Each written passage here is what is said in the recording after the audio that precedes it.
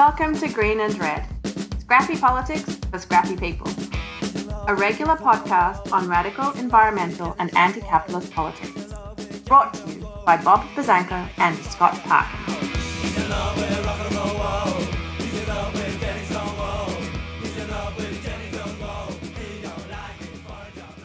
Hi, this is Bob Bazanko with Green and Red Podcast, and Scott is not here today. But we are, as always, really happy and humbled to have with us Noam Chomsky.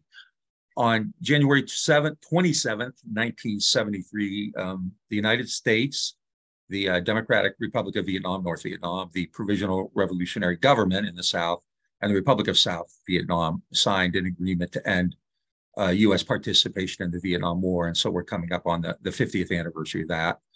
And I think this is a period of the war that most people don't know as well as the earlier period, especially, let's say, up to Tet. So we're talking with somebody who was like deeply involved in criticizing the war, protesting against the war, studying the war, writing about the war, Professor Noam Chomsky. To start, the other day in an email, you mentioned how you found out the war had ended. And I thought it was an interesting story. So if you want to tell that to just begin. Well, that was in 1975. Howard Zinn and I were giving one of our innumerable joint performances that happened to be at Brandeis University. The two of us were giving talks against the war. And in the middle of the panel, a guy raced in from the back and shouted, "The war's over." So that was dramatic. We'd both been involved in it very intensively for about 15 years. And I mean, the way the war is described here, even in scholarship, you know better than I do, it started in 1965 when the US started bombing North Vietnam. Now, that's a convenient narrative for the United States. Makes it look as though we're defending South Vietnam from North Vietnamese aggression. But the war was against South Vietnam overwhelmingly. North Vietnam was off in the periphery, but that's inconvenient for US propaganda. We're not supposed to be the kind of country that attacks and destroys and massacres other people, which is what we do. So we need some other framework.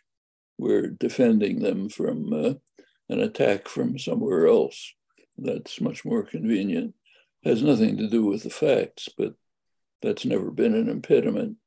The war really began when it goes back to 1954, when the US supported the French in their effort to reconquer their former colony. 1954, there was a settlement, international settlement. The US rejected it and established a client state in the South in violation of the agreements. Next half a dozen years, about maybe 70 or 80,000 people were killed in the South under the crimes of the US-backed government. Finally, it led to resistance. Then the US went to war against South Vietnam openly under Kennedy, 61 and 62, sharp escalation of the war. Authorized napalm, chemical warfare to destroy crops and livestock, programs to drive huge numbers of people into what amounted to concentration camps in order to protect them from the guerrillas who they were supporting, as US intelligence knew very well. US Air Force started bombing South Vietnam under South Vietnamese markings, but didn't fool South Vietnamese, at least, maybe Americans. But that sharp escalation was in 61, 62, that continued and expanded right through the Kennedy years. They finally found they weren't able to control the US under Kennedy, but there was the threat of a peaceful settlement. I stress threat. The US imposed regime, the Diem regime, had enough of it, and they were looking for a settlement with the North that would end it. So the Kennedy administration was quite upset about this. They organized a coup to throw them out. They actually got killed in the course of the coup, installed a hawkish general, Marshal Key, who would follow US orders and keep the war going. That's shortly before the Kennedy assassination. Shows, along with many other things, that Kennedy was a super hawk dedicated to continuing the war until victory. He was very explicit about that. There's a whole mythology that's been constructed, but totally refuted by the evidence. I don't have to talk to you about this. I just had a long conversation with Jefferson Morley about this, and that's what I kept saying. Where's your evidence? So, yeah. Doesn't matter. When you have a conclusion that you have to believe, doesn't matter what the facts are.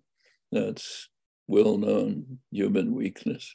But the framework in which it's always discussed here is a war against the North. And that completely falsifies it all the way through, up to the Tet Offensive, January 1968. That was a war not against North Vietnam, but against the South.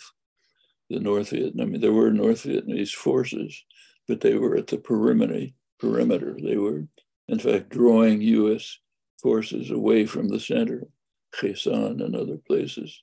If you look at the middle, but we weren't fighting North Vietnam. It was a massive assault against the South, which actually won. The US defeated the National Liberation Front, which was crushed by the Southern independent Southern forces. They were pretty much crushed. What was left was the hardliners, North Vietnam and the United States. So then 73 agreement, if you look at the 73 agreement, it actually set up two parallel governments in South Vietnam, the US-backed Saigon government and the PRG, Provisional Revolutionary Government, which was the remnants of the National Liberation Front.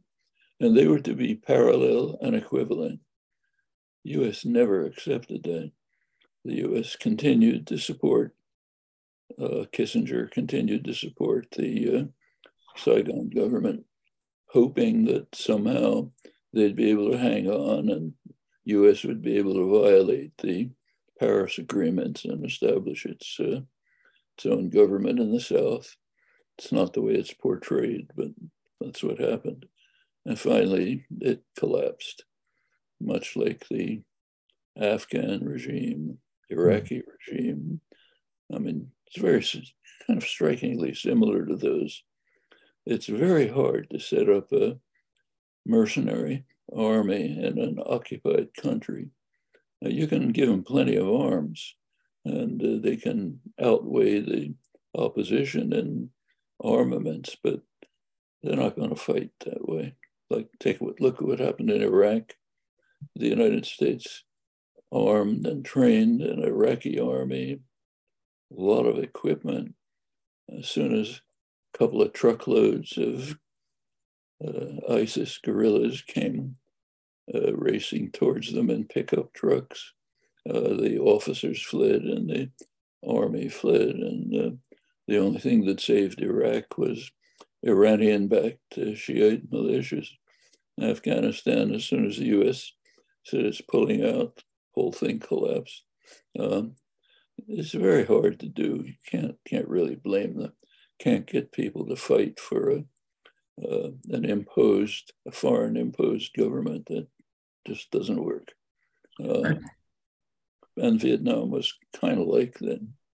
Well, I think it's also important because, you know, the agreement is finally signed in 1973, but there had been negotiations between Kissinger and Le Dat Tho in 1970 and 71, where they more or less established the framework that was the final settlement.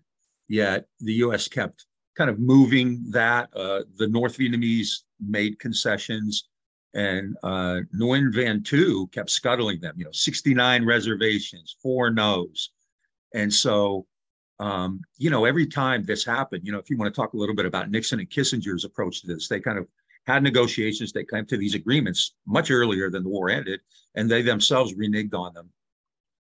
Yeah, they were forced into the agreements, always tried to evade them by seeing if more massive force, more violence could somehow keep the US client regime in place. Some of the worst atrocities were in 69 and 70. The accelerated pacification campaign was called horrendous atrocities in the South.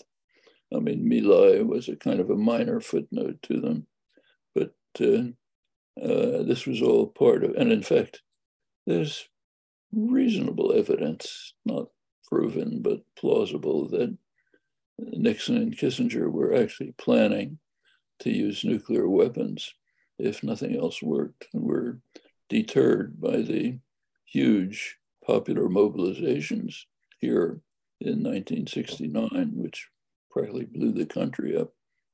Dan Ellsberg and others have written about this. Dan had been on the inside. He was pretty close to planning. And but they certainly never kept hoping to the last minute that they could somehow pull something out. I actually want to ask you about that, the protest and the anti-war movement as well, because you were so deeply involved in that. Some of the biggest protests occurred, with Nixon, the mobilization and the moratorium, the VVAW. Did you see yourself getting kind of a better response by the Nixon years than you had before? Because there are a lot fewer American soldiers there. I mean, Nixon withdraws, they're down to, I think, 47,000 by 1971. So when you were talking about the war, saying, hey, things are still going on, it's still brutal, the Easter offensive, the bombing, linebacker, were people listening to you, or were they already kind of moving away because there were fewer American troops there? Well, I don't really think that was the issue. A lot of people say that. I mean, the troops were withdrawn, but the reason was the army was falling apart. Mm-hmm. The top brass wanted them out. They just weren't following orders. They were getting high on drugs, shooting officers. The United States learned a lesson that all other imperial powers had known before. You don't fight a colonial war with draftees. The colonial war is murderous, brutal. You got to go in and slaughter civilians. The kids who you pick up off the streets are not going to be able to do this. So the army, in fact, was falling apart. The brass really wanted them out. They were afraid the army would go. And the United States shifted at that point to what amounts to a mercenary army of the poor.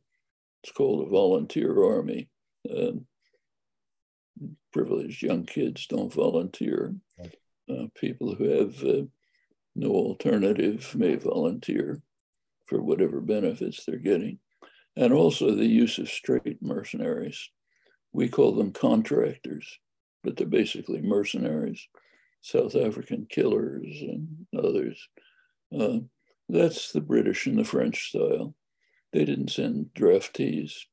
They used the French Foreign Legion, professional killers, Gurkhas trained to be killers, sepoys, but not young French and British civilians who you take out off the streets. It's just not, they can't fight a colonial war that way. Yeah. And the United States finally learned it and shifted to professional and mercenary forces, and reliance on bombing from a distance and special forces who are trained for these kinds of things. That's much more the traditional imperial style. Of course, we have heavy weapons that British and the French never had. In 1972, I think the standard story, and if you read, like I've been reading some of the kind of 50th anniversary reflections recently, and most of them say, well, the United States kind of forced the Northerners to concede especially through the Christmas bombings, which Roger Morris, who resigned at the time at the NLC, called calculated barbarism. I think the United States was flying round-the-clock B-52s for 11 days, and Christmas period of 1972. So we have this idea that that's, that was successful, right? That forced the Northern Vietnamese to concede and, to have basically agreed to something they'd agreed to 2 years earlier. But do you want to talk a little bit just about, kind of the reality of what those Christmas bombings meant? Well, the reality was the hope that with sufficient force and violence, we could compel the North Vietnamese to accept a US imposed regime in the South. The South had already been devastated. There were almost no constraints on the bombing of the South, which was much more horrifying. Or say the bombing of Laos. I mean, maybe the most intense in history, totally defenseless, scattered population, but who cared, In fact, if you look back at the bombing of Laos, Fred Branford, the main investigator, dug this out. Turned out that US officials conceded in Senate testimony that the reason for the intense bombing of Laos was that there was a bombing halt in North Vietnam. So they had nothing to do with the bombers. So they sent them to destroy the population of rural northern Laos. Poor peasants, half most of them didn't even know they were in Laos. Most intense bombing in history. I interviewed a lot of the refugees when they were driven out by a CIA mercenary army, but it's a real horror story. Fred's Voices from the Plains of Laos gives it. Cambodia is probably even worse, but it's never been investigated. In Cambodia, 1971, Kissinger loyally transmitted the orders from his half-drunk boss. The orders were a massive bombing campaign in Cambodia, anything that flies against anything that moves. I don't think you can find a call for genocide like that in the archival record. I might try. I can't find one. Anything that flies against anything that moves. That's the bombing of Cambodia. It's called a secret bombing, not a secret to the Cambodians. Secret meaning we don't report it. That's secret. But like the secret bombing of Laos and the bombing of South Vietnam, which you couldn't avoid reporting because there were troops and reporters there. But still, the pretense always has been we're fighting the North Vietnamese and defending South Vietnam from them. That's why when you look at the commentary today, we'll hear more of it in a couple of weeks at the anniversary. What it is the United States was engaged in a costly, failed mission to bring democracy to Vietnam and to defend the South Vietnamese. That's the official line.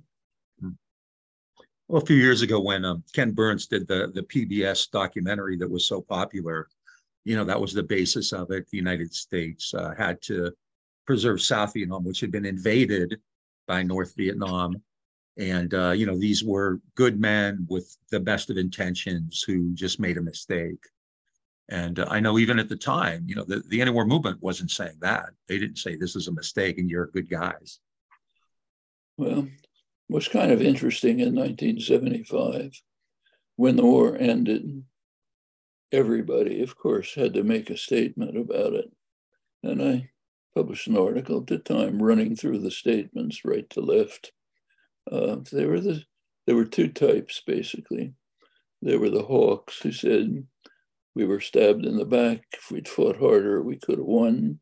Then there were the doves. They're much more interesting. And people like, at the extreme, people like Anthony Lewis of the New York Times, a committed left liberal commentator, the extreme in the media. His commentary was that the United States entered the war with benign efforts to do good.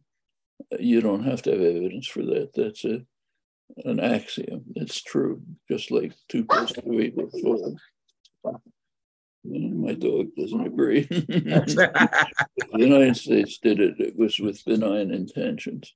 But then he goes on to say, by 1969, it was clear that it was a disaster. We couldn't bring democracy to South Vietnam at a cost acceptable to us. So that's the extreme doves. So it's between that and if we'd fought harder, we could have won. Quite interestingly, at the same time, independently, there were studies of public opinion going on. Chicago Council of Foreign Relations was doing intensive investigations of public attitudes on all sorts of things. And of course, they asked questions about Vietnam. 1975, 70% of the population said the war was not a mistake. It was fundamentally wrong and immoral. That's the American population. That remained steady for about 15 years, as long as they were asking the questions. Finally, at the end of this period, the director of the study, John Reilly, a very good social scientist, said, why did people keep saying that the war was fundamentally wrong and immoral? And he gave an answer. He said, because too many American soldiers died. Maybe. Or maybe people thought it's fundamentally wrong and immoral to slaughter and destroy another country. Maybe.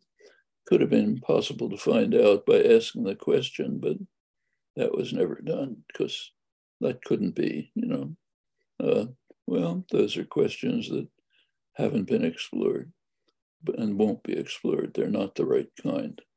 It's like asking, did the Iraqis thank us for liberating them? Well, you don't ask that question because if you do, you get the wrong answers. Yeah. This is also a war which has, kind of the liberals, the Democrats' fingerprints all over it, which I think is another piece of it that too often people today kind of forget. But Kennedy and LBJ really were the architects of the major escalation and the use of firepower. And because I know you talked about that, and even in some of your major essays like The Responsibility of Intellectuals, you talked about that. How did that go over? Because you're in Cambridge, you have, this is kind of the Kennedy's backyard, McGeorge Bundy, the Bundys are there. When you talked about the complicity of the Democrats and liberals and how they were kind of responsible for this, how did people respond to that? Did you catch a lot of hell for that? Well, I was living in Boston at the time, in Cambridge, which was the center of American liberalism, probably the most liberal city in the country. We couldn't have public demonstrations against the war because they would be broken up violently, often by students in liberal Boston.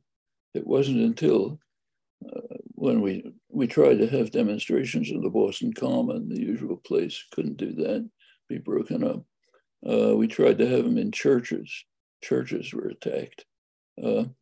This was going on until late 1966, early 1967 began to switch. At that point, South Vietnam had practically been destroyed. You take a look at the commentary of Bernard Pho, the most respected military historian, Vietnamese specialist, the one who the US government actually respected most. McNamara described him as the one non-government scholar who they really had to take seriously. By the time we were able to have a demonstration in Boston, he was writing. He was a hawk himself, no dove. But he cared about the Vietnamese. He was writing that Vietnam as a cultural and historical entity may not survive the most intense attack that an area this size has ever been subjected to. He was talking about South Vietnam. Well, by that point, with over 500,000 Americans, we were finally able to have a public demonstration without it being broken up. That's liberal Cambridge. Then came the picture that we've already described, benign intentions gone awry because of mistakes. It was a war. We tried to protect South Vietnam from the North and couldn't manage to do it. The usual story. We'll hear more about this in a couple of weeks. It's all totally falsified. And of course, Kennedy is now a huge public movement, mostly on the left, trying to glorify Kennedy as someone who really was a secret dove. In his pronouncements and his actions, he was brutally hawkish, but that was just concealing the secret dove within who had these hidden intentions to pull out and to move towards peace and justice in the world and so on. For the past year, I've been involved in this world, and it's really startling. I mean, people have said, you don't understand that Kennedy was an anti-imperialist and you're defending. It's shocking that there's this immense documentary record of what Kennedy did in Vietnam, Cuba, Africa, everywhere, Brazil, Guinea, and yet they just ignore it. It's stunning. Well, actually, if you really look at Kennedy seriously, probably aside from Vietnam, the most dangerous things he did were in our backyard, Latin America. Mm-hmm. In 1962,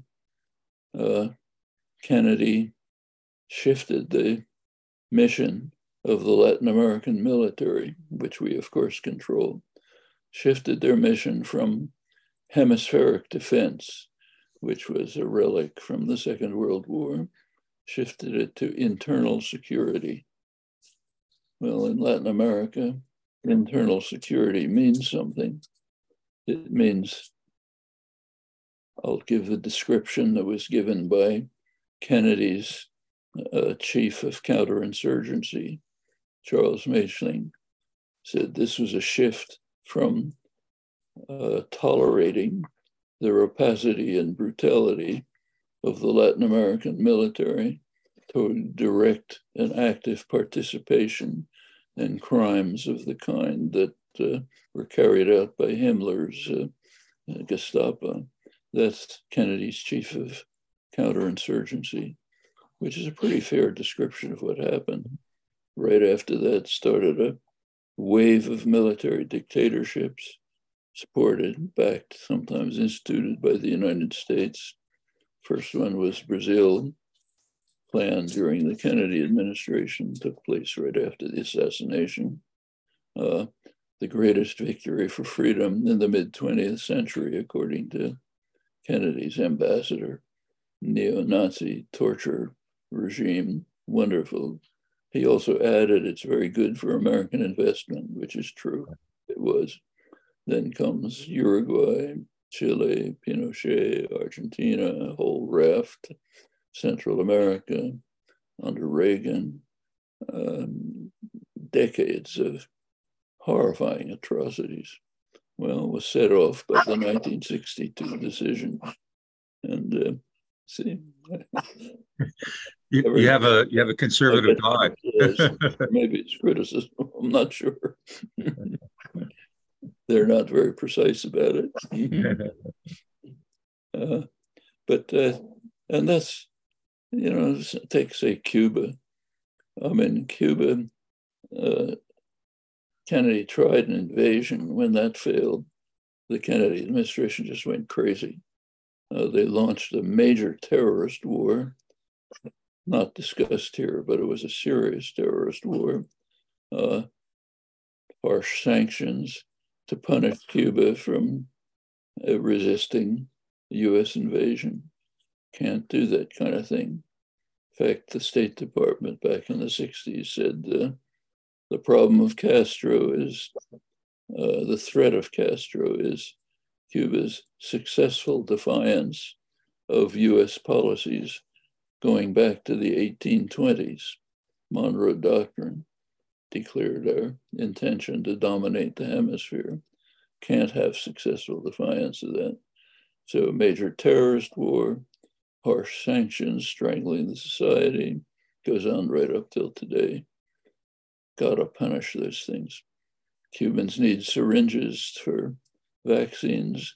We're going to prevent Europe from sending them to them, because if they do, we'll punish Europe with our control of the international financial system. Let's go straight back to the Kennedy years. No change. In fact, Clinton was one of the worst. Oh, yeah. The Cubans have always kind of thanked the Vietnamese. They said, if it weren't for Vietnam, we would have probably been receiving those attacks from the United States. Why do you think, it could have happened in the post-45 era, as you point out, the United States was involved everywhere, from Greece to Indonesia, Iran, Guatemala, you name it, the Middle East. Why do you think Vietnam became the place where it actually fought this huge war, where it didn't do that in other places? What was the importance of Vietnam in their minds? Well, the importance of Vietnam was didn't succumb. So Guatemala, under Eisenhower, the U.S. threatened and initiated an invasion, and they collapsed. Over. Iran, under Eisenhower, overthrew the government. Indonesia was a little tougher. Eisenhower tried in 1958 to intervene in Indonesia to destroy the parliamentary government, institute a military regime, but it failed. It wasn't until 1965 when General Suharto carried out a military coup, support of the United States, slaughtered nobody knows how many, maybe 1 million people, destroyed the main political party. It was greeted with euphoria in the United States. New York, it was described accurately. New York Times described it as a staggering bloodbath. Time magazine devoted a whole issue to the bloody massacre, for all praising it. Hope where there once was none, gleam of light in Asia, New York Times, James Reston, because it opened the country. It destroyed an independent government that was not following orders, and it opened the place up to U.S. investment and exploitation.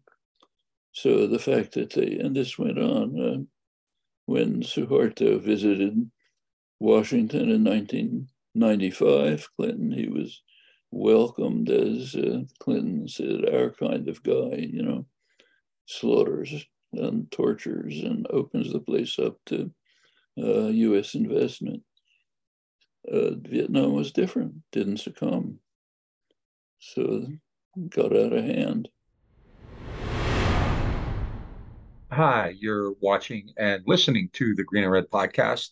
And today we're talking with Noam Chomsky about the 50th anniversary of the peace treaty that ended the Vietnam War. Vietnam is one of our big interests here, and we've been at the forefront, especially on the public interest given to the JFK conspiracy theories. So if you like this and other shows on radical history and politics, please subscribe to us on YouTube and on your favorite podcast platform. You can also follow Green and Red on Linktree/Green and Red podcast. And we also have a webpage, which gives you lots of information, and that's at greenandredpodcast.org. If you want to support us, the Green and Red podcast, you can become a patron for whatever amount you want at patreon.com/greenredpodcast, or you can make a one-time donation from our webpage. Hit the support button. Green and Red has also just become a member of the Labor Podcast Network, and you can check that out at laborradionetwork.org. So now we'll get back to our interview with Noam Chomsky. After, let's say, Tet, it was pretty clear that the United States probably wasn't going to succeed in Vietnam, yet it continued fighting. It significantly escalated the air war, including in Laos and Kampuchea. And people like Frank Snepp, who was a CIA agent, said they wanted a decent interval before they lost, right? Others have suggested the United States just wanted to inflict maximum damage on Vietnam so that, even if it did win, it really couldn't rebuild. And I just wondered why you think the United States continued after it was fairly clear that they weren't going to succeed militarily. Well, there is what Dan Ellsberg called the quagmire theory. He was on the inside for most of this period, right at the top of the planning period. He said, once you're in, you just can't get out, you lose credibility, And in fact, some of the top officials said that.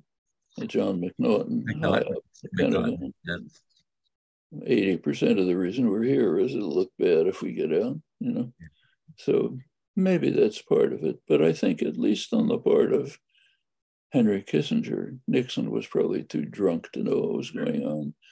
But Kissinger was functioning, and it seems that he thought that the US could still somehow manage to install a client regime.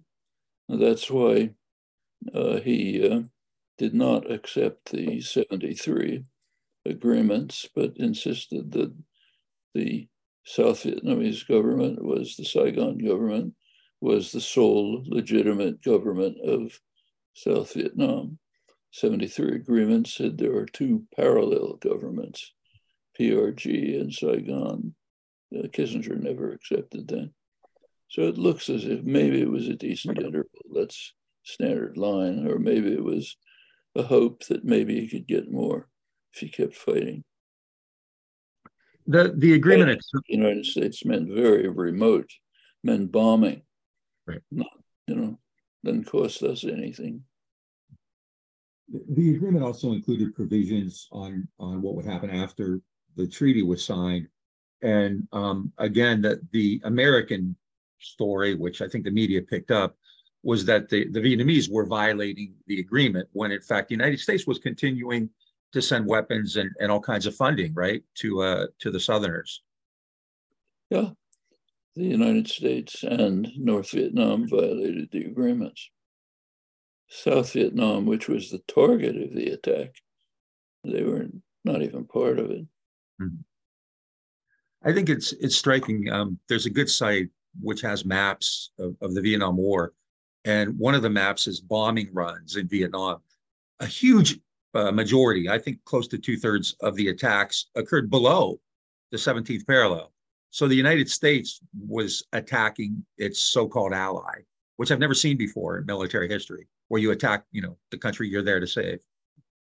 It was almost all in the South. The worst, yeah. The saturation bombing of heavily populated areas by B-52s, that was in the South, deep in the South, in fact, Mekong Delta, or in Quang Ngai province, smashed.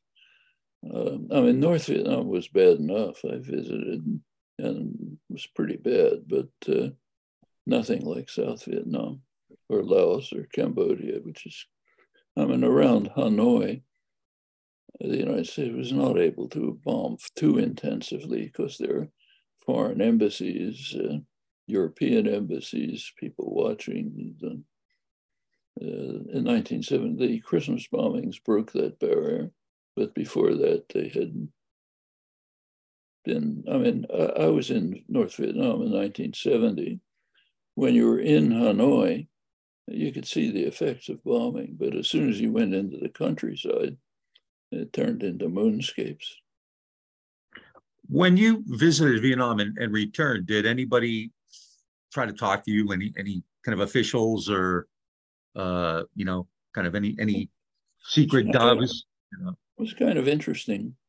Cora Weiss, who was one of the major people in the international peace movement and was keeping international contacts with the Vietnamese and others, she called me up one evening and said, look, would you be able to go to North Vietnam to visit during a bombing pause? So I said I'd work it out. About an hour later, I got a call from the State Department saying, "Can we help you with your trip to North Vietnam?" Oh, And what they were after was, if the good guys help out with everything, then when we come out, they can brief us, and we'll tell them about North Vietnam. Obviously, what they wanted, but they were very helpful. They said, "Yes, please let us help you in every way." And I didn't exactly know why I was being invited. It turned out that they wanted me to lecture at the ruins of the Polytechnic University. They hadn't had everyone was been scattered out to the countryside for years, and they wanted to hear what's going on in any field I knew the slightest thing about. Like one guy asked me, "What's Norman Mailer writing these days?" One of the interesting things there was, it has to do with U.S. planning. I did meet with the higher ups in the Politburo, some of the top people, Wang Tung, others. They made it very clear and explicit that their enemy was not the United States, it was China. They said, "Yes, you guys are smashing us to pieces, but you're going to go away. China's not going to go away." Nobody in the higher planning level in the United States could ever understand that. I mean, it's obvious why. It's become obvious in the post-war period, but had to be what Dean Rusk called the Sino-Soviet conspiracy. Well, Russia and China were practically at war, and Vietnam didn't want either of them. You know, they were the enemy.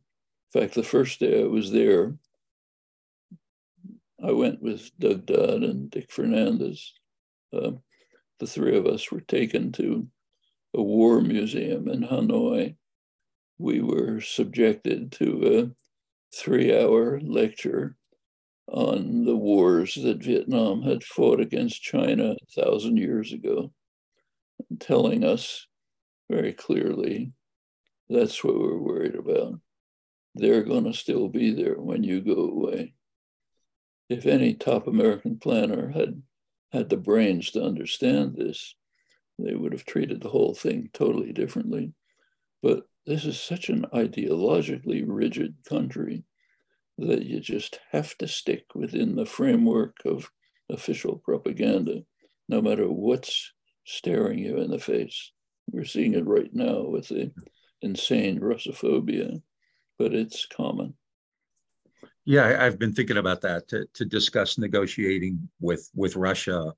And, again, you have a lot of establishment figures doing that. It reminded me of people like Morgenthau and Kennan in the Vietnam era, but you're labeled a puppet of Putin and all that kind of stuff. And it really, although now you're starting to see like Mark Milley, the chair of the Joint Chiefs of Staff, even saying, okay, we have to negotiate. But yeah, it's incredibly rigid.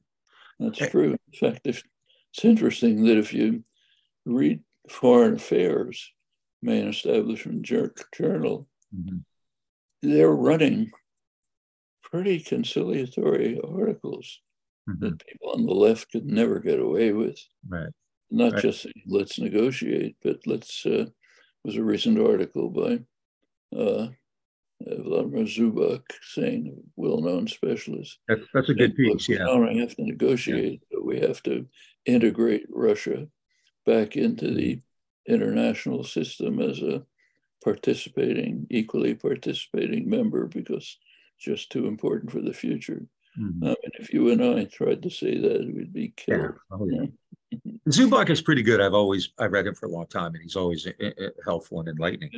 You mentioned China a minute ago, and I think this is important too, because again, this is not really kind of part of the American history of it, but in 1979, with Carter and Brzezinski's encouragement, the Chinese invaded Vietnam, and again, punish Vietnam for driving out the Khmer Rouge. Yes. The U.S. was tacitly supporting the Khmer Rouge at the time, and Carter and Brzezinski supported a Chinese invasion to punish Vietnam for driving them out of Cambodia, ending the atrocities. In fact, the United States then went on to support basically the Khmer Rouge government, that had a different name at the time, Democratic Kampuchea, support them as the representatives of the Cambodian people. They had the position in the United Nations, which the US supported.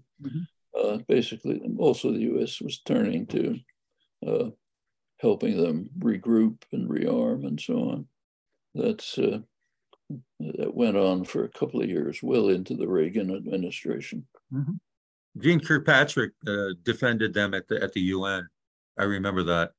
That speaks a lot to the kind of post-war Vietnam. I know Gabriel Kolko has written a lot about this, who was, very active and visited Vietnam frequently, but he wrote really critically of them. After the war ended, now they have these massive occupation costs in Kampuchea. They have this war against Vietnam.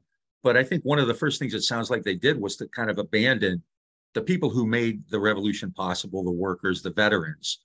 And, they couldn't get IMF. I mean, the United States continued the war, right? It reneged on a reparations agreement that was in a codicil that Nixon had made. It prevented the IMF and World Bank and other international institutions from helping Vietnam out. So what was the situation like there in the 80s after the war? It sounds, it was fairly bleak and desperate. Yeah.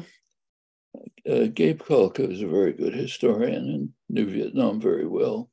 He was very critical of them, but my feeling is he somewhat misunderstood the Vietnamese from the beginning.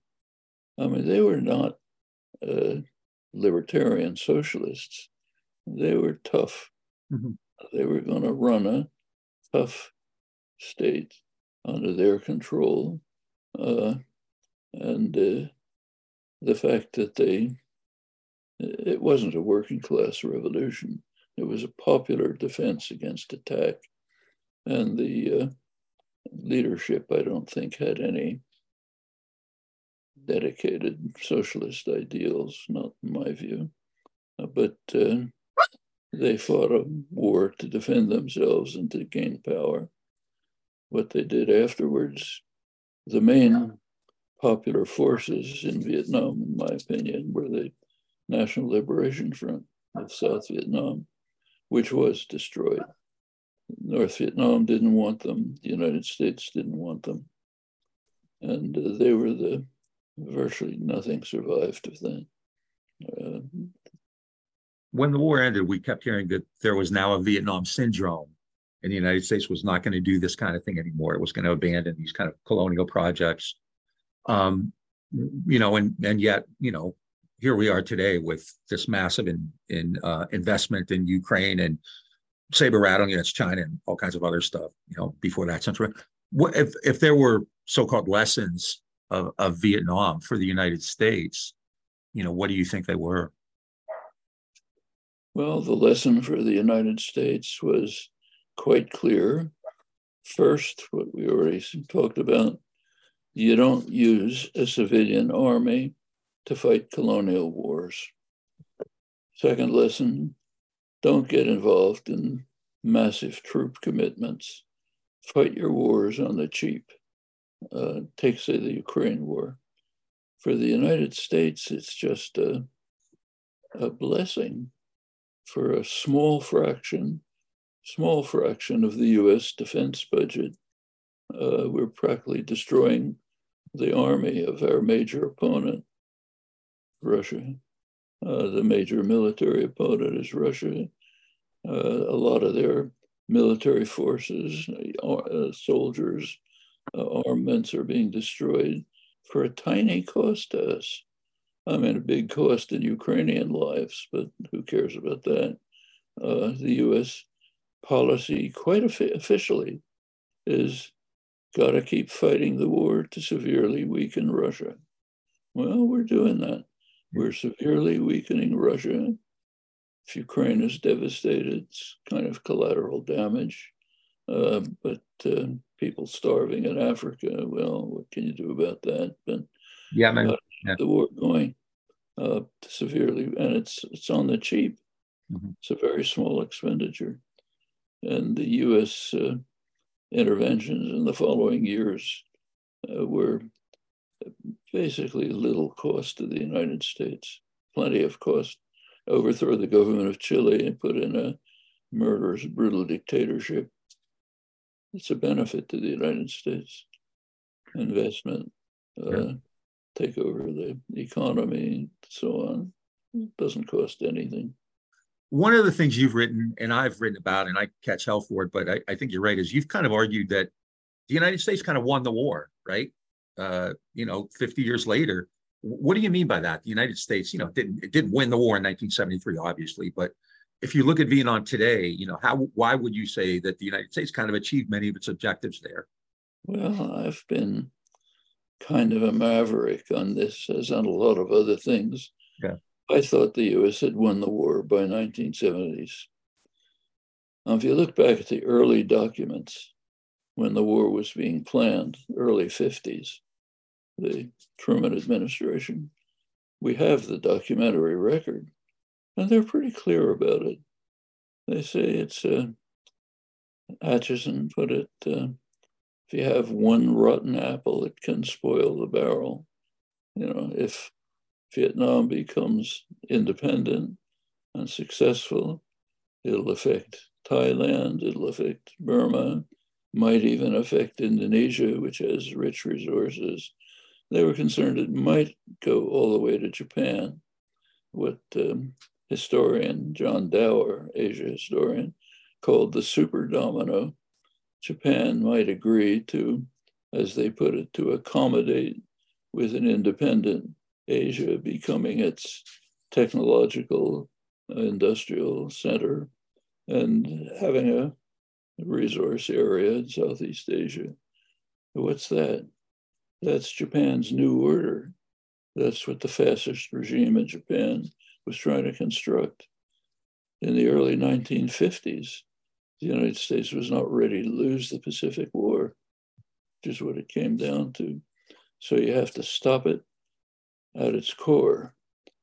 The way Kissinger put it later, you have to stop the virus that's spreading infection. Well, the virus at that point was Vietnam. Mm-hmm. We stopped it. Vietnam's not going to be a model for anybody. Meanwhile, in the surrounding areas, starting in the early 50s, the United States imposed brutal dictatorships in state after state. Didn't make it to Indonesia until 1965, but the whole region, also that's true of the background of the military regime in Burma, when George Cahan wrote about this. Great scholar. So you want to stop a virus from spreading contagion, you kill the virus, and you inoculate the potential victims with military dictatorships. It was done.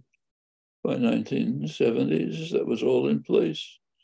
So the initial objectives of the United States had been achieved. They didn't achieve the maximal objective of turning Vietnam into Pinochet's Chile, but got the basic goals were achieved. I must say I was never able to convince even friends like Marilyn Young, great Vietnam historian, couldn't believe any of this. But I think if you look at the actual documentary record, I think that's pretty much what happened. No, I wrote a piece along those lines a few years ago and kind of caught hell for it. So that's your fault. Yeah. It's so we're kind of coming up on the 50th anniversary, and I'm already starting to see some media, which is kind of saying the truthful story. It was a noble cause, and Nixon bombed them into the peace table and blah blah blah.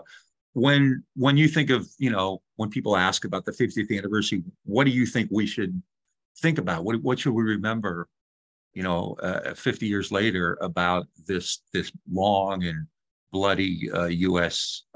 Invasion of a small country having a national liberation movement? I think we should think about the reasons. The reasons are what I described. you can't allow a virus to spread infection. It's ridiculed as the domino theory, but it's a perfectly sensible theory. Mm-hmm. It's the theory that was held by imperialist states forever. In fact, the American Revolution in the 18th century was regarded that way by European statesmen. Metternich and the rest said this is dangerous. The danger of republicanism could spread around the world and undermine our controls. It's perfectly rational. So the US was simply taking it over and pursued it with extreme savagery, expanding radically under Kennedy, reshaping the narrative as if it was a war to defend South Vietnam from the North, whereas in fact it was a war against the South all the way through, and against Laos and Cambodia, which were smashed. And the US basically did destroy the nationalist movements. Left under conditions like that, only the harshest people survive. Well, they survived. Now we can say, look, we were right, because look how harsh they are. Yeah, those are the ones who survive brutal attacks. Well, I think we should rethink all of this. What I expect to see is something like the farce we just saw at Harvard. Yeah. They ran on Iraq, they ran a debate, a serious debate, as to whether the Iraq invasion qualifies as humanitarian intervention. I mean, suppose we saw a debate in Moscow as to whether Russia's invasion of Ukraine qualifies as humanitarian intervention. I mean, we'd collapse in ridicule. When we see it at Harvard, we say, applaud, how thoughtful. Samantha Power moderated it. Wonderful. Mm-hmm. I suspect we'll see something like that. Well, Harvard also just rejected somebody for a dean's position because he spoke about Palestinian human rights. So, well, that's interestingly how it came out. Ken Roth, who was refused an appointment at Harvard, was praised for having taken the negative position in that debate. He said, no, it didn't qualify as humanitarian intervention. I mean, I can't imagine even participating in a discussion like that. Yeah. But with that, I think we're going to hear things like that about Vietnam, probably. Incidentally, the 20th anniversary of the Iraq invasion is also coming up. So we'll probably get a 1-2 punch on this. Yeah. Be interesting to look at for those interested in how depraved ideological fanaticism can become. When I started studying Vietnam a while ago, I think there was a consensus, a very negative criticism of it. And I it's certainly kind of been rehabilitated significantly since then. So I appreciate that you've, among others, but, continued to talk, speak about it in these realistic ways, based on evidence, based on the record. But as a historical episode, I find it quite distressing. It is, but there have been good signs. The American population is much more opposed to aggression than it was 60 years ago. I mean, we saw that in the invasion of Iraq. Mm-hmm. There were huge protests, unprecedented, even before the invasion was launched. A big difference from Vietnam, mm-hmm. where, as I said before, you couldn't have a public demonstration about it for years in liberal cities like Boston. That's a change. As always, I could talk to you forever. I appreciate this so much. I wanted to, talk a little bit about this because I know there's going to be a lot of media attention, and I wanted to kind of present a different point of view about it. And I know Scott and I are also going to do another show on this to talk about it, to try to kind of, throw our hat in the struggle. Yeah. But you're used to that. Hey, it's no fun to be I've never been in the majority, so I wouldn't know, but I think it's more fun to kind of be, right. But I really appreciate it. This has been fantastic. And I'm sure, there'll be a lot to talk about in the next coming weeks. So I really wanted to make this contribution to it on the Green and Red podcast. So I really appreciate it. And thank you so much as always. So it's been great talking. My pleasure. Yeah. Glad to know you're doing this. If you like interviews like the one we've just done with Noam Chomsky and other shows on radical history and politics, please subscribe to us on YouTube and on your favorite podcast platform. You can follow Green and Red at Linktree/Green and Red Podcast, and check out our webpage at greenandredpodcast.org. If you want to support us, you can become a patron at patreon.com/Green Red Podcast. Or you can make a one-time donation by going to the webpage and clicking on the support button.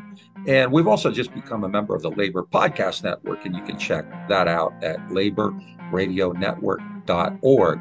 So thanks, as always, for supporting us at Green and Red Podcast, and have a great day, and we'll see you soon.